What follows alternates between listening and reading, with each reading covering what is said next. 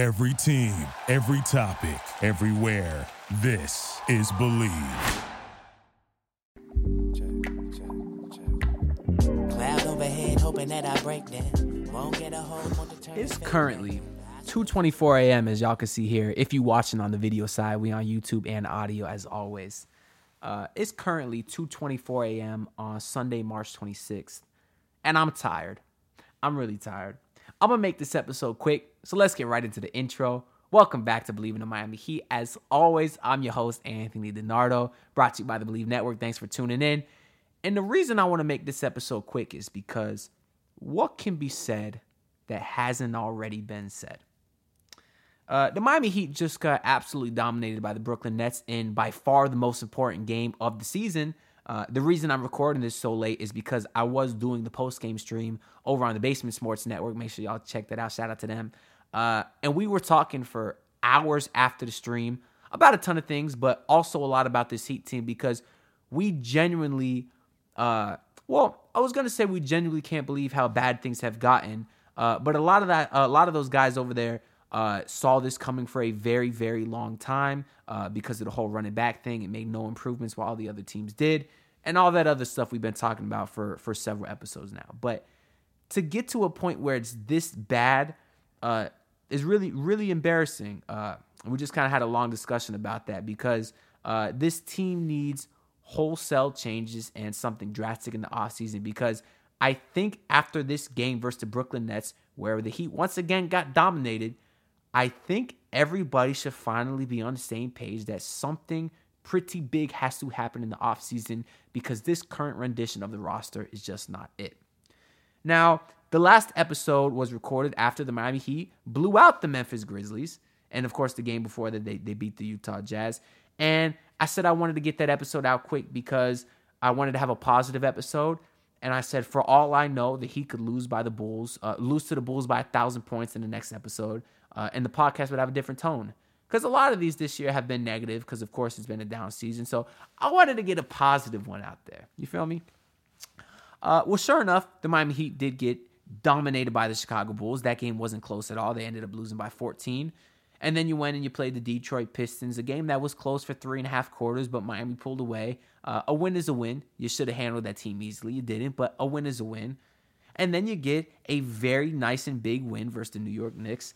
And I'm sitting here thinking, this Heat team has a chance to not solidify themselves in 6, but put themselves in a good spot to actually be out of the play-in. Something that I did not think was possible because at the same time, remember, the Brooklyn Nets lost back-to-back games to the Cleveland Cavaliers, and they actually fell to 7. Miami was in 6th place for about 24 hours. And of course, we were matched up against the Brooklyn Nets. So if you were to win that game, you'd be a whole game or a game and a half ahead of them with about 2 weeks left to go in the season. Hey, even a game and a half behind the Knicks, and you play them again. Maybe this team even had a chance to go to 5. And I was sitting there thinking, okay, after all this negative that we've seen this season, maybe there's a chance they could turn around at the end and go into the playoffs with a respectable positioning, or at least not the play-in game, which is a major disadvantage for many reasons there. But then you got blown out by the Brooklyn Nets. They scored like 65 at halftime. They outscored you by over 20 points in the third quarter. It was really just extremely embarrassing to the highest degree. On UD night of everything, how dare they disrespect Udonis Haslem, man. That's my guy. No UD slander here, especially on UD day. If y'all got something disrespectful to say about UD, save it for another day, but really don't say it at all because he's the guy. We'll get into UD a little bit later, though, because he's the only really something different that we can talk about. But yeah, close game. The Miami Heat are having an awesome first half. I hear at one point I'm not paying too much attention to the score. It's early in the game. Of course, I'm watching. I know the Heat are shooting well. And then I hear the Heat are shooting 8 of 9 from 3.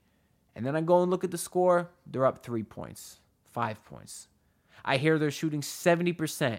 They're up 3 at halftime. I look at that and say to myself, as a guy who's watched enough sports to know, I say, this team is going to get absolutely blown out in the second half.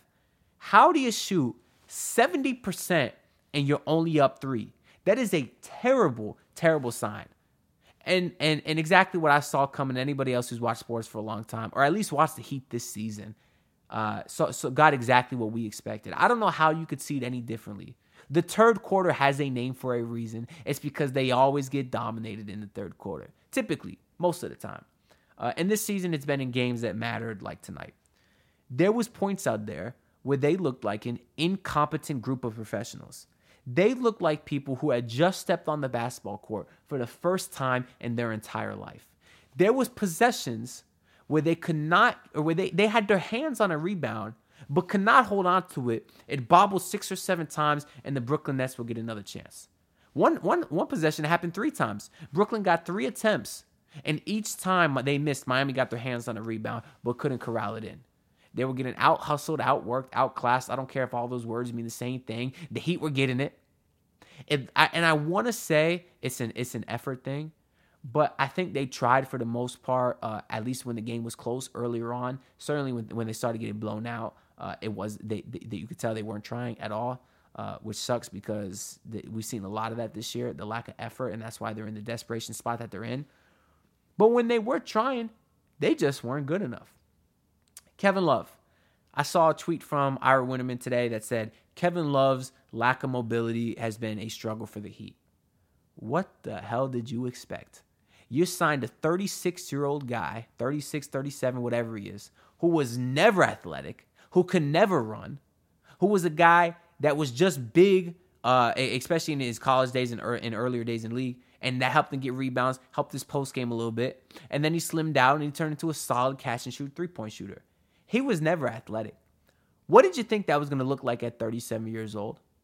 What was the reason that the Cleveland Cavaliers, who are a contending team, did not want to give him a single minute? They didn't want to give the man a spot in the rotation, and they're a contending team. What did you think you were going to get from Kevin Love? And when I say you, I guess I'm talking to the Miami Heat. I don't know who the Miami Heat is. I don't know if it's the front office, which is Pat and Andy. I don't know who it is. But you got to know better. That is and I liked when they got Kevin Love because I said in theory he's a guy that could help, a guy that could space the floor and rebound. But I also looked at those concerns and said, that's something they got to look into. Why were the Cleveland Cavaliers not playing Kevin Love? Is it because he's too old? And apparently they did their research and determined, no. Kevin Love can still be a valuable player. No, he can't. There was a possession tonight against the Brooklyn Nets where he tried driving in, tried lowering his left shoulder. He looked like my 7-year-old cousin when he tries to shoot a basketball because the ball hit the bottom of the rim. How are you a professional basketball player and the ball hits the bottom of the rim when you shoot a layup? He got the ball back, tried going up. He's just too small and too weak against actual big men in the NBA to do anything. He's not good. He's not a very good basketball player at all. You got a relatively efficient night from Tyler Hero. Even Jimmy and Bam were okay earlier on at the same time, but they had no answers on the defensive end. I mean, they gave up 129 points to the Brooklyn Nets, who lost 5 games in a row prior to this. Jimmy Butler, a minus 33. My God, that's awful. Your 2 best players, actually, Butler minus 33, Bam minus 24. And I guess Gabe was a minus 27 too. But the plus minuses are stupid. You got blown out. Everybody's going to have a terrible plus minus. What gets me mad is late in the game when they say, oh, Spo's emptying his bench. Who comes off the bench? None other than our $90 million guy, Duncan Robinson. What's the point of me getting in on Duncan anymore? What's the point?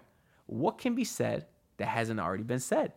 That might be the theme of this episode. If you're going to take a quote away, that might be the quote because it's all stuff I've been saying for a very long time.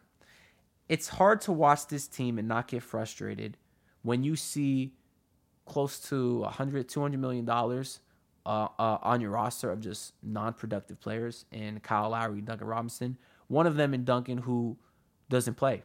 He's quite literally out of the rotation. How can you sign a guy and fail that miserably? It's one thing if you pay a guy and he sucks and he's just not any good. But he's playing. He's contributing somewhere.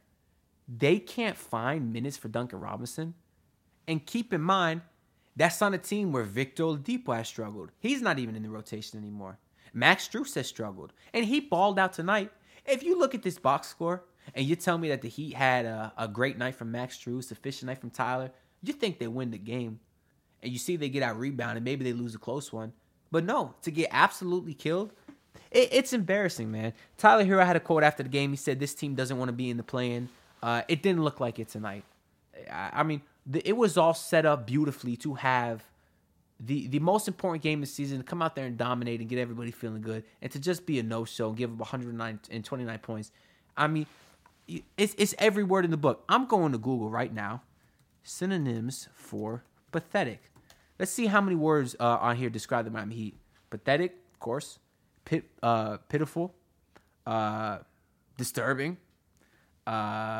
Woeful. These are all pretty good words to describe the Miami Heat. I should probably start to be writing these down because there's only so many different ways I could say it. And this is how I'm going to have to describe the Miami Heat for the next 2 weeks of the season, which will be their last 2 weeks, because they're going to make the play-in. And maybe they'll win a game, especially if they're playing the Atlanta Hawks. That team sucks. But they're going to get swept in the first round by no matter who they play. So that just is what it is. I think that's all I want to talk about this current rendition of the Heat, because there is so much other better basketball being played in South Florida right now. Shout out FAU, Florida Atlantic University over there in Boca Raton, making the Final Four. That is just unreal. I watched their game tonight versus the Kansas State Cougars. I think they're the Cougars. Anyways, that FAU team is nice, man. They even went down 6 late, and I thought that was it. Okay, the better team's gonna make a run. Nah, man, those Owls kept fighting. I mean, who, whatever the hell y'all say. I ain't go to that school. I went to FGCU. Shout out Dunk City, 10-year anniversary of that team. But those Owls are good. They're fun to watch, man. Of course, I got a lot of friends that went there because I actually toured that school. That school's only 40 minutes from where I grew up. So I toured it. I got a lot of friends that go there. I'm really, really happy for them. That's awesome. But you also got my Miami Hurricanes in the Elite Eight, the men and the women. Dog, those teams are nice, man. The women, they got a nice win versus Villanova, and the Miami Hurricanes beat Houston.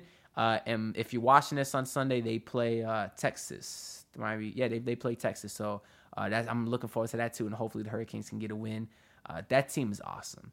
Shout out Jim Larranaga, man. Everything he touches turns to gold when it comes to basketball. That roster is so fun to watch.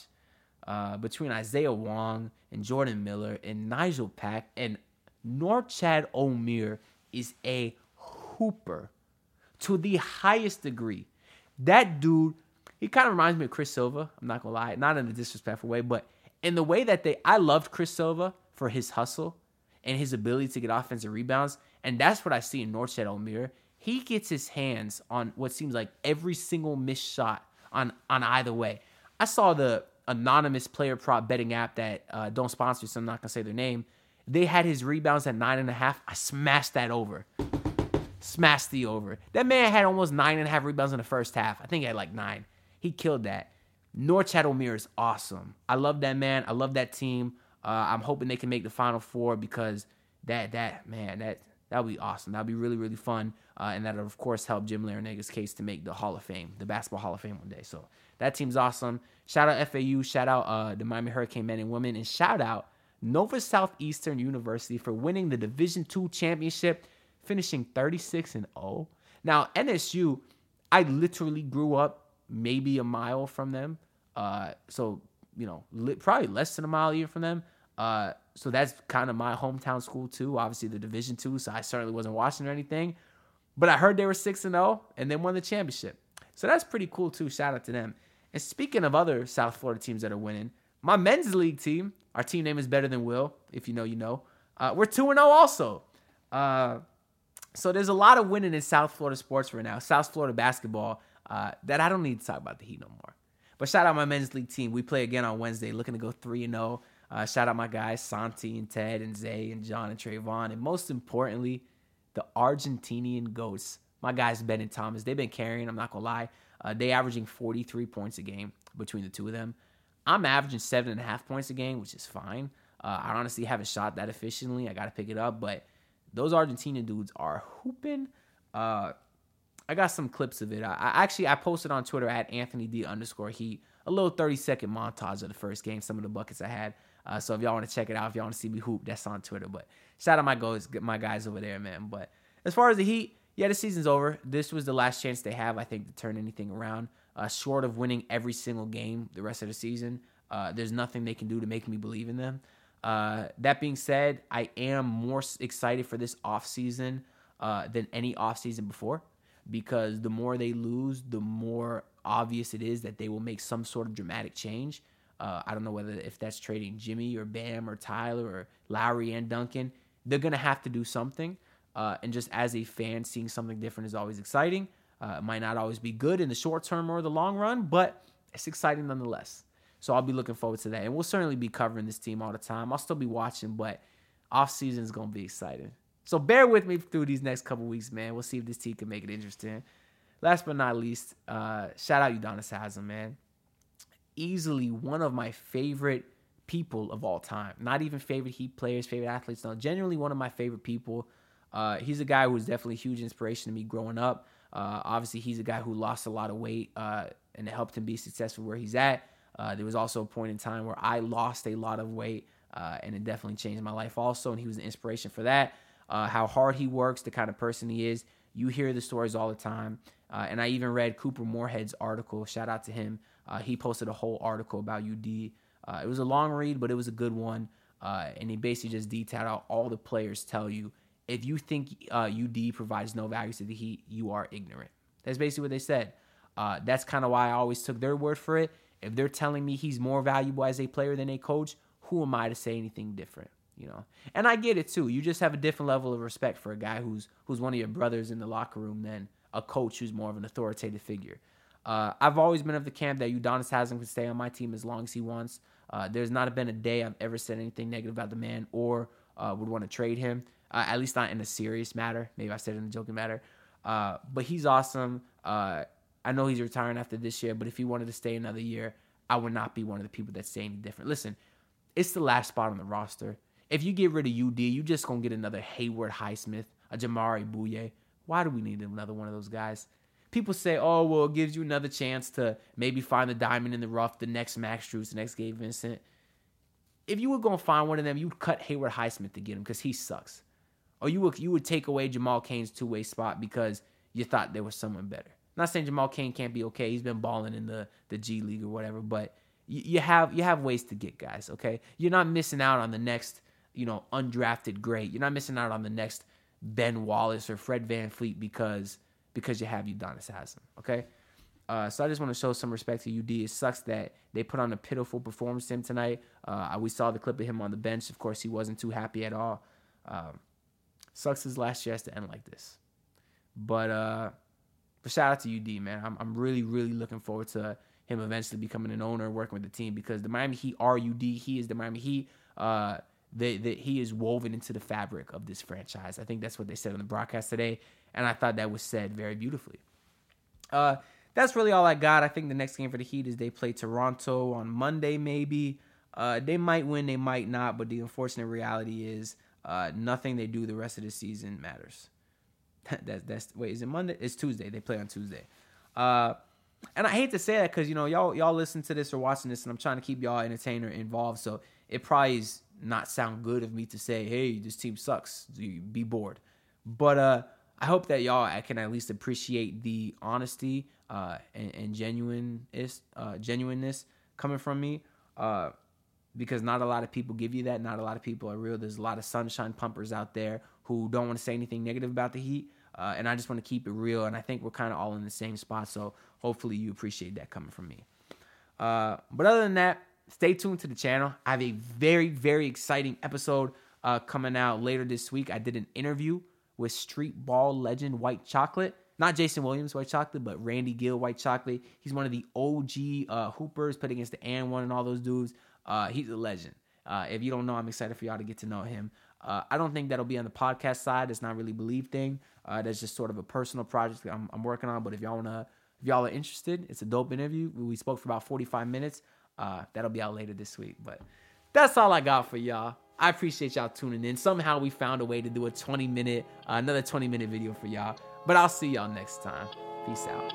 Look, pull up in your city, tryna get that dead face. Do it on my own, I don't need no dead weight. Had to kill him off, yeah, I need a head space.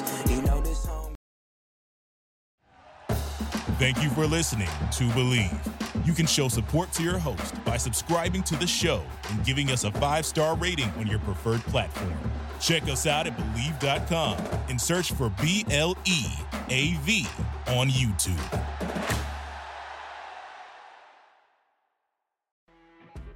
You know when you're listening to a true crime story that has an unbelievable plot twist that makes you stop in your tracks? That's what our podcast, People Are the Worst, brings you with each episode. I'm Rachel. And I'm Rebecca. We're identical twins who love true crime cases that make you say, didn't see that coming, and we hate the people responsible for them. Listen to People Are the Worst now on Apple, Spotify, or wherever you get your podcasts.